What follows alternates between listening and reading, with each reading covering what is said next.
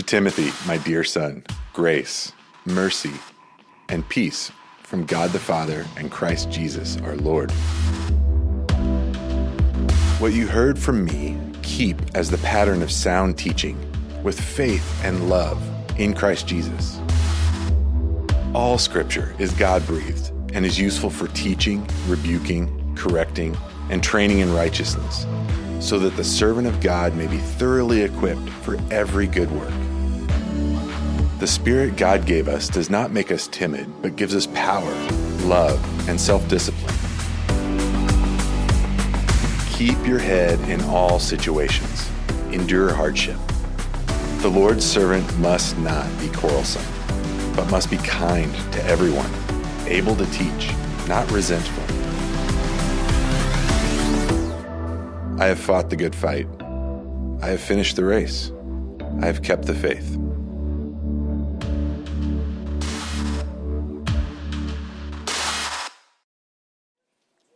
Who has the right to tell you what to do?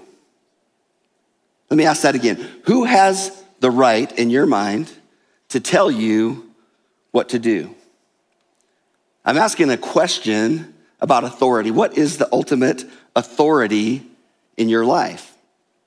Now, I think if we were really honest and we tried to drill down into the bottom of our heart in terms of how we would want to answer that question, I think the answer to that question would be no one. I don't want to answer to anybody. I don't want anybody to tell me what to do. Don't want anybody to tell me what to think. I've got a will and I want things my way. And the reason that I think that is deep down in your heart, here's my evidence. I've raised children. I know about this little will, and I've got to have my way. I couldn't believe it. Sometimes I would come home from a day of work, and my kids I would ask them to do something, and they would say no, even when they were small. I'd be saying to Carmen, Carmen, what are you teaching these kids when I'm gone? But here's what I know. Every one of us is born like that. And you've seen it. Even if you don't have children, you've watched kids melt down in grocery stores. You have to have seen that. When they don't get their way. Probably the greatest meltdown that we ever had as a family happened in IKEA. One of our kids didn't get their way. And if you know anything about IKEA, it's not like you can just walk out of the store really quickly. You've got to do the whole maze thing. So we got to parade this meltdown all throughout IKEA. Let everyone participate with us in it. But little kids grow up to be big kids like us. And you still have that will, that self-will that says, I want to do it my way. And the question I want to ask, are you willing to surrender up your will to anyone or to anything? That's what the text of Scripture that we're going to be talking about today is talking about. It's talking about authority. And so when we get to this section of 2 Timothy, Paul is trying to tell Timothy, if you're going to make it to the end of your life, if you're going to stay strong, if you're going to fight the good fight, if you're going to finish the race, if you're going to keep the faith to the very end, you've got to answer the question of authority. What is the ultimate authority in your life, Timothy? And Paul is going to make the case to Timothy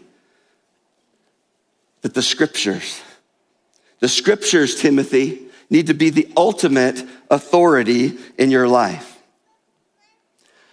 But I realize as we step into this topic that this is not an easy topic in our culture, for sure, because we don't like authority. We don't trust it. We don't want it.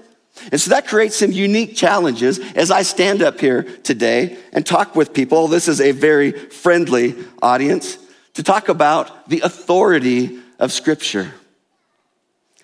And I imagine that there are probably even some people in this room right now that are just like, come on, Bob, seriously, are you one of those guys?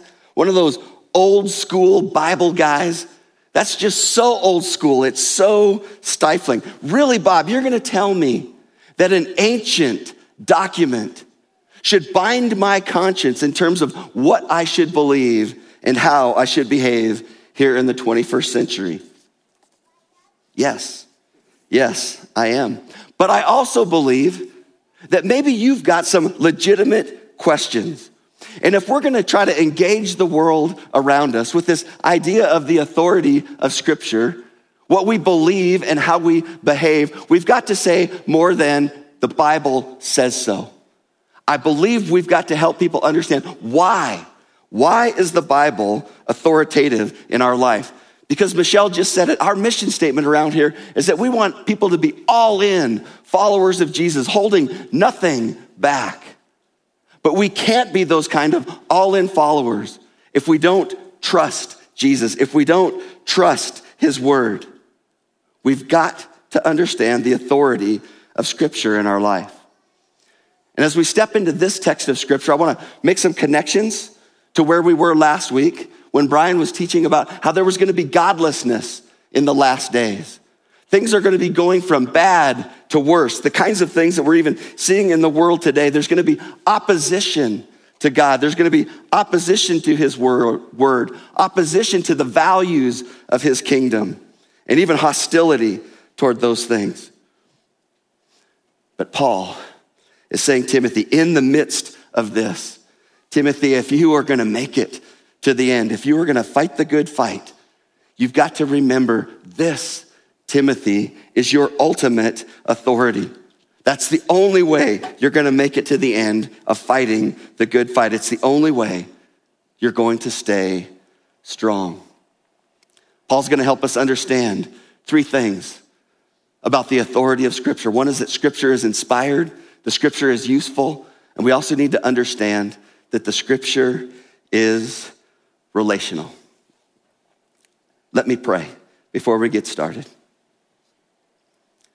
God, I've just had this sense coming into this message that I need to just stop and pray and ask you to move. Your Spirit is here. Your Spirit is in me. Your Spirit inspired the words of Scripture. God, would your Spirit move in and through the hearts of people? God, I feel so inadequate to be able to communicate all that is true about the glory of your word and your glory that it points to. But I just ask that you would do what I can't do in the power of your Holy Spirit. Jesus, in your name we pray. And all God's people said, amen. Paul starts out in this text of Scripture making a big contrast from the godlessness that we just talked about. He says, but as for you, Timothy, continue in what you have learned and have become convinced of, because you know those from whom you learned it, and how from infancy you have known the Holy Scriptures, which are able to make you wise for salvation through faith in Christ Jesus. He's like, Timothy, this isn't your first rodeo. You've been in and around the Scriptures your whole life. So remember this, Timothy. Verse 16, he says, all Scripture is God-breathed and useful for teaching, rebuking, correcting, and training in righteousness, so that the servant of God may be thoroughly equipped for every good work. The first thing that Paul talks about, the reason that we submit our life to Scriptures is because it is inspired of God. Let me read that phrase again from verse 16. All Scripture is God-breathed. I want us to think about that phrase, God-breathed. Here's what we need to understand. Paul is talking to Timothy, and he's just told us that Timothy understands the Scriptures. He's been taught them from the time that he was just a little boy. So Paul knows, as he's writing to young Timothy, that when he uses that phrase, God-breathed, which is, it's a unique term in the New Testament, that it is gonna light some light bulbs off in Timothy's mind. It's gonna take him back to the very beginning of the Bible, that creation story, where it says that God formed man out of the dust of the ground. I kind of try to imagine what that was like as God took the dirt and the dust and formed man into a dirt clod. Not a dirt bag, but a dirt clod. But then God did something miraculous and amazing. It says that he breathed life into the man, and he became a living being. Body, yes, but a soul that lasts for eternity. He was alive. That's the picture that God is giving to Timothy as it relates to what we're talking about when we talk about the scriptures. God breathed his life into these words that we have on the pages of scripture. And these words are life to us, and they are alive. It's why the writer of Hebrews says this about scripture.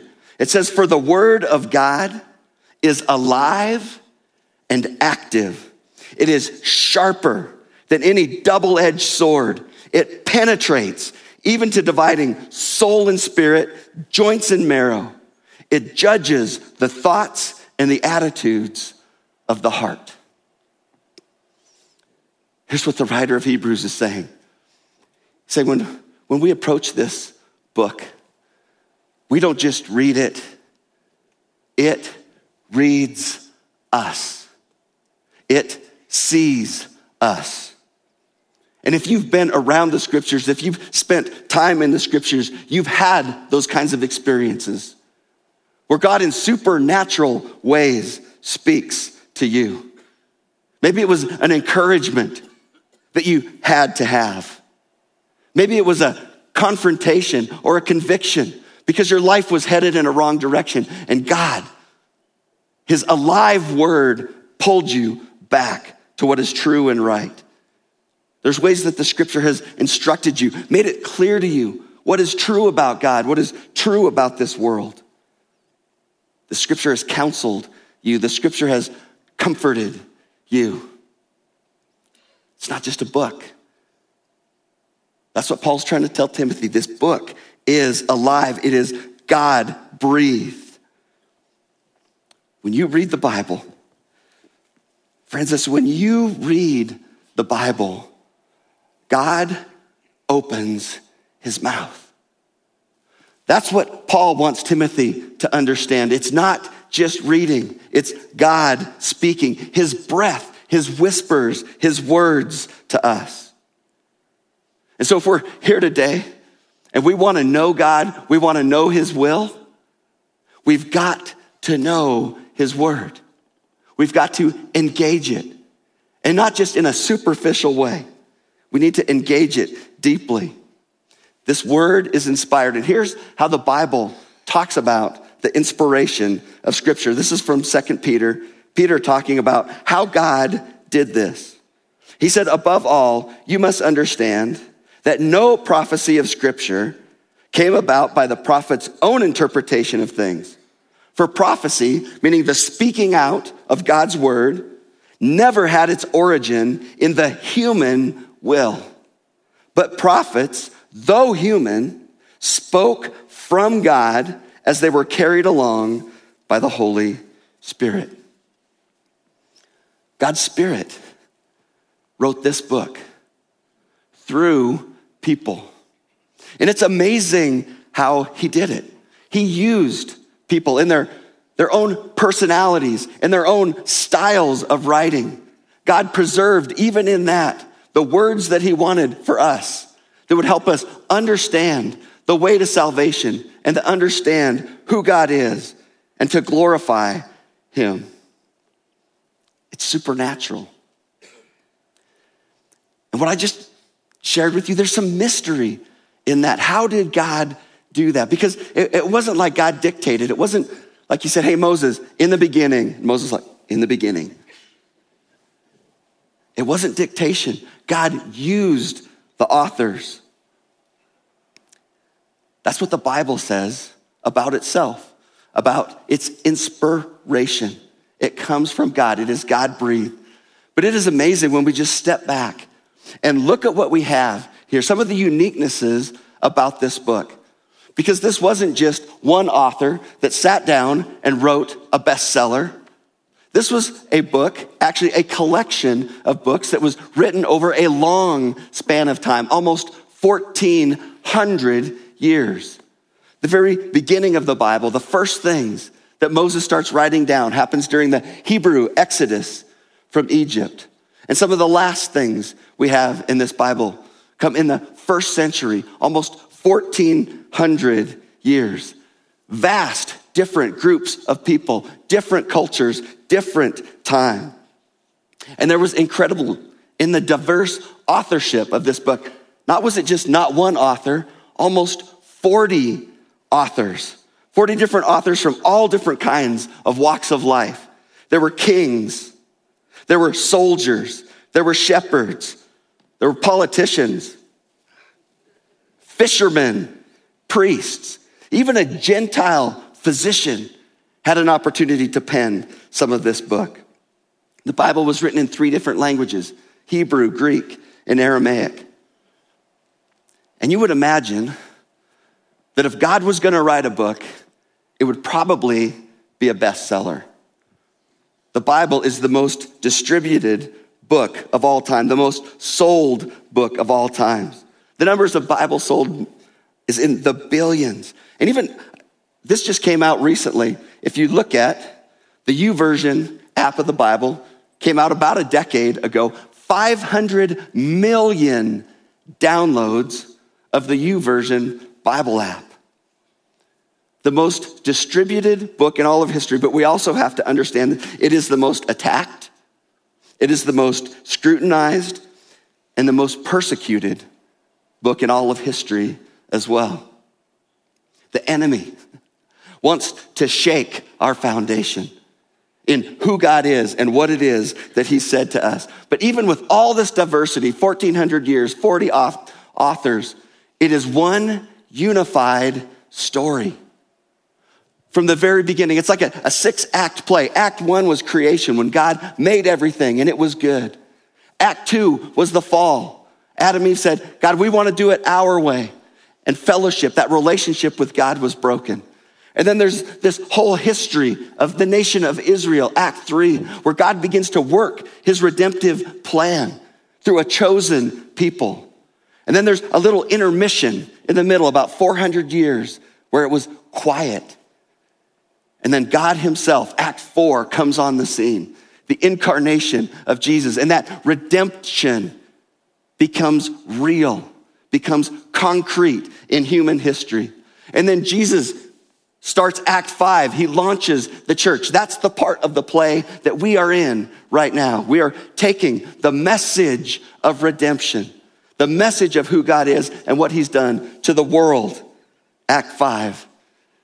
Act 6, Jesus will return and he will restore all things. And those who have made a decision to bow their knee to him and make him their king will live with him as our king forever. One unified story in a diversity of books in our Bible. Paul would ask the question, if we were to ask Paul the question, is Scripture God breathed? He would say yes. And Paul would also say this. A couple of weeks ago, I talked about different things that we believe. There's things that we die for. There's things that we divide for. There's things that we decide for. Friends, the inspiration and authority of Scripture, it is dead center in the middle. This is something that we die for. Because if we step outside of the inspiration of Scripture and its authority over our lives, we lose the clear picture of who God is, his character and his nature. We lose the clear picture of the deity of Christ and who he is. And just think about all the moral questions that are running around in our country, where churches are dividing over it. It stems from a low view of Scripture. Friends, around here, we will hold the Scripture high as our ultimate authority in our life. What it says, we respond to. But Paul goes on, telling young Timothy, it's not just because it's inspired. Timothy, this word is actually useful for your life. It's practical for you. I'll remind you what he said. All scripture is God-breathed and is useful for teaching, rebuking, correcting, and training in righteousness. 4 things Paul talks about there. 2 word pairs. Teaching and rebuking relate to doctrine, things that we believe. Correcting, training in righteousness have to do with conduct, how we behave, what we believe and how we behave. And here's what Paul wants young Timothy to understand, is that there's this walk with God. It's like we've got God, we're holding on to his hands, but there's a way that we need to walk with him and allow him to shape our life, Timothy. And it's teaching, rebuking, correcting, and training in righteousness. Teaching. We think about teaching. Teaching is this. Teaching is what is right? What is true? What are the things that I know to be true? Rebuking relates to the things that are not right. What are the things that I need to avoid in my life? How do I need to think about those things? Correcting has to do with the reality that even when we know what's right, even when we know what is not right, there are times that we were gonna veer off of this path. Correcting is about, God, how do you bring me back onto that path with you? So I've got you by both hands. And training in righteousness has to do with, how do I create rhythms and practices in my life, training myself to hear and respond to the voice of God as he declares it in his word. That's what Paul wants Timothy to understand. This is helpful to you in every area of life, Timothy. Teaching, rebuking, correcting, and training in righteousness. And there's a result. There's a result that's going to happen. Paul says this, so that, verse 17, so that the servant of God may be thoroughly equipped for every good work. There's something that God wants to do in you so that he can do something through you. And I love as I did a little bit of study on that word equipped. It actually, the verb form of that has the meaning of adequate. God makes us adequate to do the things that he is asking us to do. And I'll tell you this because I mentioned it a couple of weeks ago. We talked about active and passive verb forms. This again is a passive verb form. Just a quick reminder, if you weren't here, an active verb form means that the subject does the action of the verb. A passive voice means that the subject is acted upon. This is a passive voice. This means that God is acting upon us. He's the one that does the equipping. He's the one that makes us adequate to do the things that he's asking us to do. Do we need that? Do we need to be made adequate by God? I was just praying with some friends before this service, and that was the word that just kept coming to my mind. I just feel so inadequate. I was just so grateful, just even thinking about this verse. I don't have to make myself adequate. God is the one that makes me adequate. But my responsibility is to hold my life up. Let my life be spoken to by the things that are gonna teach me what is right, what is not right, how to get right, and how to stay right. That's the means. That's how God changes us and prepares us for whatever it is that God has for us in this life. It's his word that equips us and makes us adequate. But here's what's true. You gotta work at it. Let me just say, I've heard people say that, a verse a day keeps the Bible away. I do the daily verse. Friends, it ain't gonna get it done. We need to be in the word, letting the word soak over our life and our heart and our mind. That's why Paul, speaking to young Timothy, back in chapter 2, he said this in verse 15. He says, do your best to present yourself to God as one approved, a worker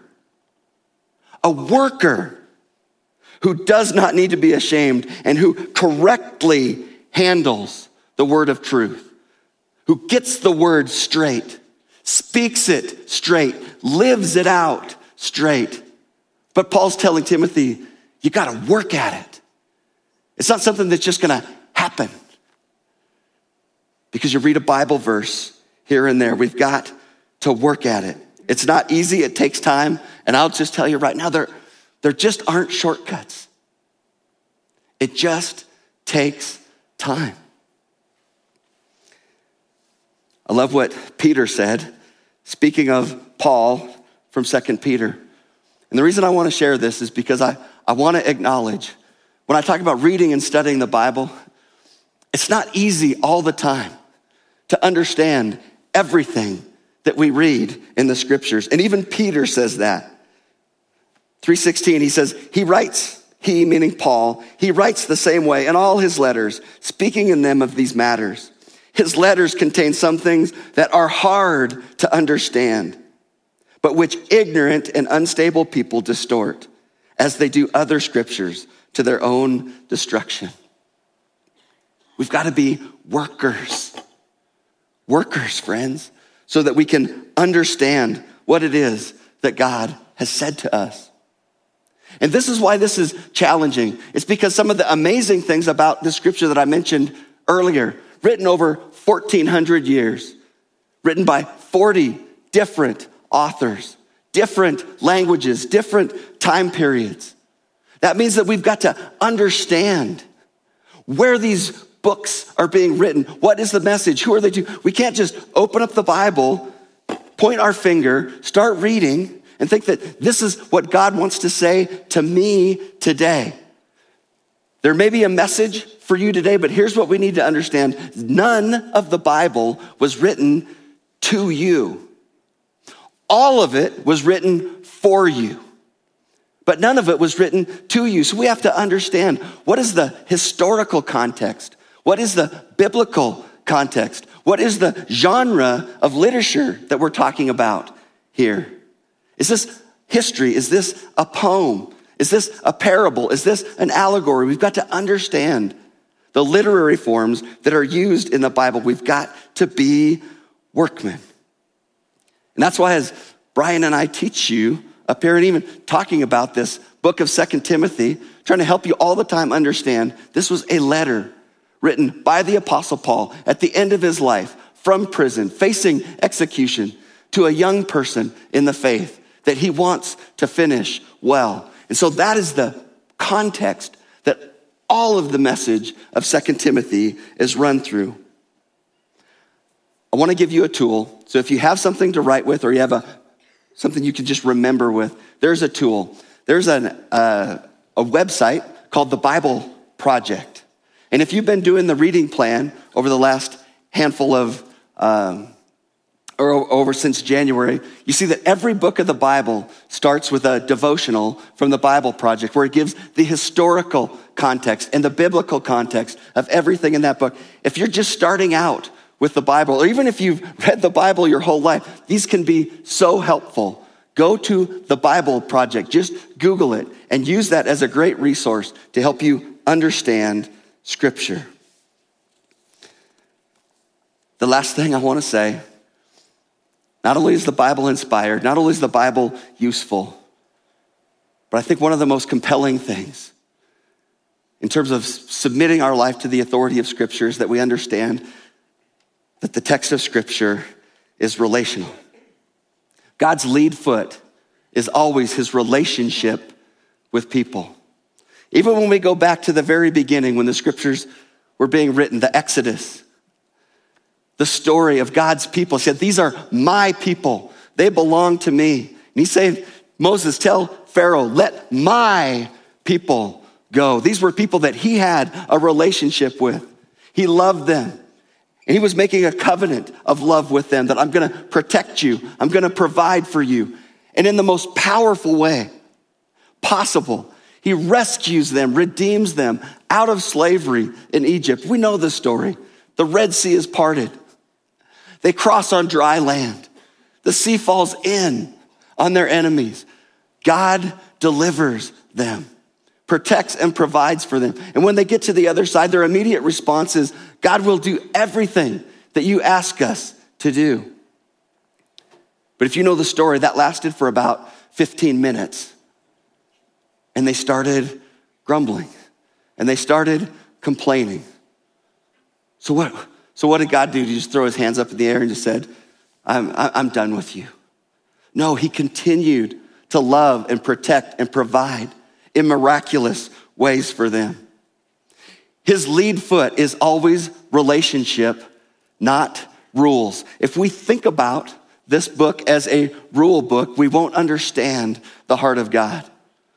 Because the Old Testament law doesn't come until Exodus 19, long after he's rescued and protected and provided for his people. Relationship came first. Then came the rules where he said, people, this is what it's gonna look like. This is what we need to do in order for us to navigate our relationship with each other. And for you to navigate your relationship with each other in healthy ways that doesn't mar the image of God that is inherent in every created being. That's why God gave us the rules, so we would know how to manage his relationship with us. To me, that's compelling. I mean, it's compelling enough to me that God can just tell me to do whatever he wants me to do because he's God.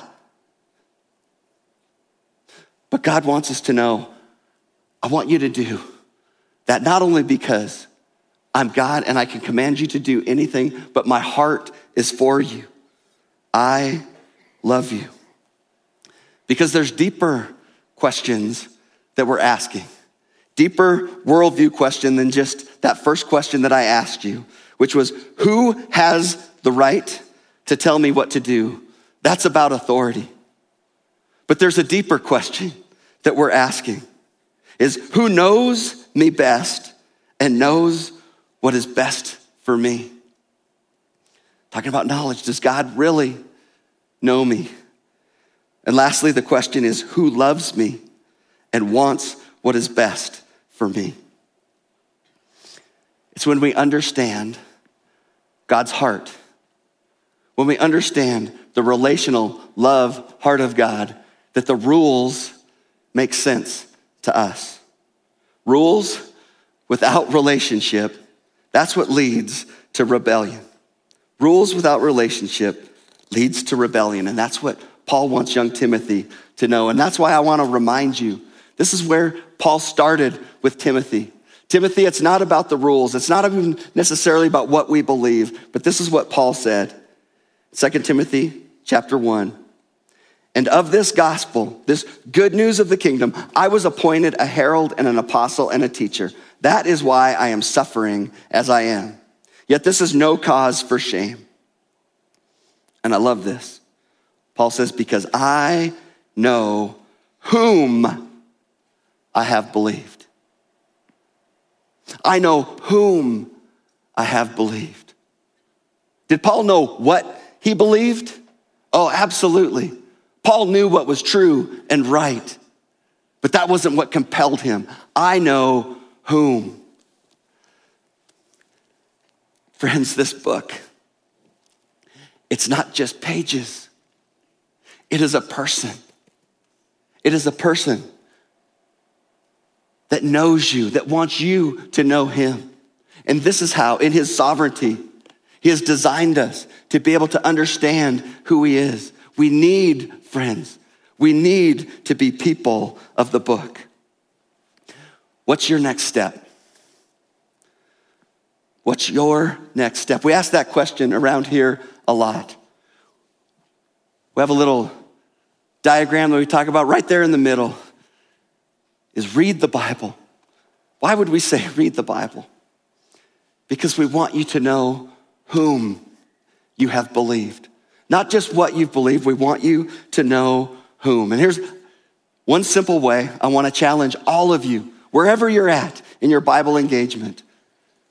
Think about Bible engagement in this way, just coming to the scriptures and asking God two simple questions that I believe have the capacity to change your life forever. And the questions are simply these. God, what are you saying to me? The word is alive and active. Let the Bible read you. God, what are you saying to me through this text of scripture? And the second question is, God, what do you want me to do? What do you want me to do about it? Because you don't want to just be hearers of the word. We want to be doers. We want to hear and respond in obedience. God, what is it that you want me to do? Now, I wanted to just kind of give you an example in my own life over this last week to try to remove a little bit of the mystery, maybe of even how these questions work, at least in my life. I'm just doing the reading plan, just like many of you are. I read through it, taking some notes, asking the Lord what is jumping out to me. I write all those things down. I send them to a couple of friends of mine and send them back and forth to each other. But the other day, what was striking me, even reading through some of the law part in the nation of Israel, the part that seemed so boring in some ways, God began to talk to me about forgiveness.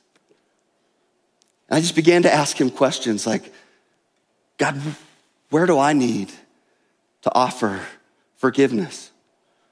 And the Spirit was just faithful. He started bringing actual names to my mind.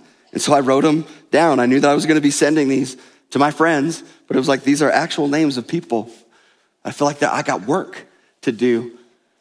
But then I was asking, like, God, what do you want me to do with this? Because there was one name that just kept jumping off the page, and I just kept saying, God, what do you want me to do with this? Nothing came. As I sat there, I didn't know what to do. But 2 days later, my wife and I were in the grocery store, and I see this guy walking out. I didn't know what to do. I didn't know what to say, but I knew that the Holy Spirit was prompting me because of what God had said to me days before. I chased him out of the grocery store, not knowing what to say, but I just yelled out his name, and he turned around. And as best as I can even remember, I just said, what happened? What happened with us? Can we get together and talk about it? And he said, yeah, let's get together and talk about it. Don't know how it's going to turn out. The meeting hasn't happened yet, but it's on the calendar. But I know that God wanted me to do that. He wants to shape my life in some way around that. Now, does something like that happen every time I read the Bible? No, it doesn't. But does it happen often? Yes. And friends, it happens often enough that I come every morning. God, what do you want to say to me? God, what is it that you want me to do? 2 questions. So simple, but it has the potential to change your life. Let his voice in the scripture be your authority. I just want to close with this thought. Because the Apostle Paul knew. He knew whom he had believed. And I can't imagine that as he's writing that, he's probably thinking about the reality that this Jesus that he came to know was God in the flesh, come to this earth, died, hung out, naked on a cross on his behalf, paying the penalty that Paul deserved to die. But Jesus paid it for him. Paul knew whom he had believed. He knew the heart that would come to this earth, the heart that would die for him. And that was the heart that Paul would say, my life belongs to you. And let me tell you this. It's the easiest way I can explain in my own life why I choose, to the best of my ability, to submit my life to the authority of Scripture. It's the cross. Friends, I can't look at the cross and wonder, what is God's heart for me? Does he know me and know what's best for me? Absolutely, I have no doubt. Does he love me? And does he want what's best for me? I say absolutely. When I look at the cross, friends, I say Jesus earned the right to tell me what to do as best as I can. And as confidently as I can say, I believe he's earned that right for you too, because he died for you. Let's pray.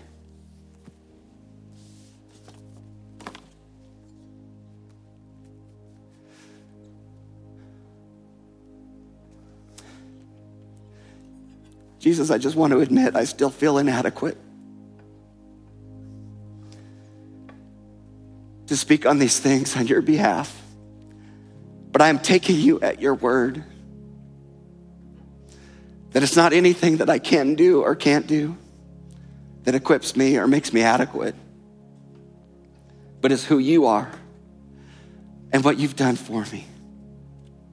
Jesus, when I look at the cross, I'll say it again. You've earned the right to tell me what to do with my life. Jesus, I love you. Thank you for loving me. I submit my life to you. I trust you. It's in your powerful and resurrected name that I pray. And all God's people said, amen. Thanks for engaging with this content. If it was encouraging to you, we'd love for you to leave a review. Hit that subscribe button and share this content with others.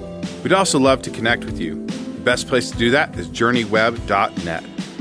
Don't forget to follow us on YouTube, Facebook, and Instagram. Just search Journey Church Bozeman and you'll find us there. If you'd like to give to our ministry, you can do that now at journeyweb.net/give. Once again, thanks for engaging with Journey Church.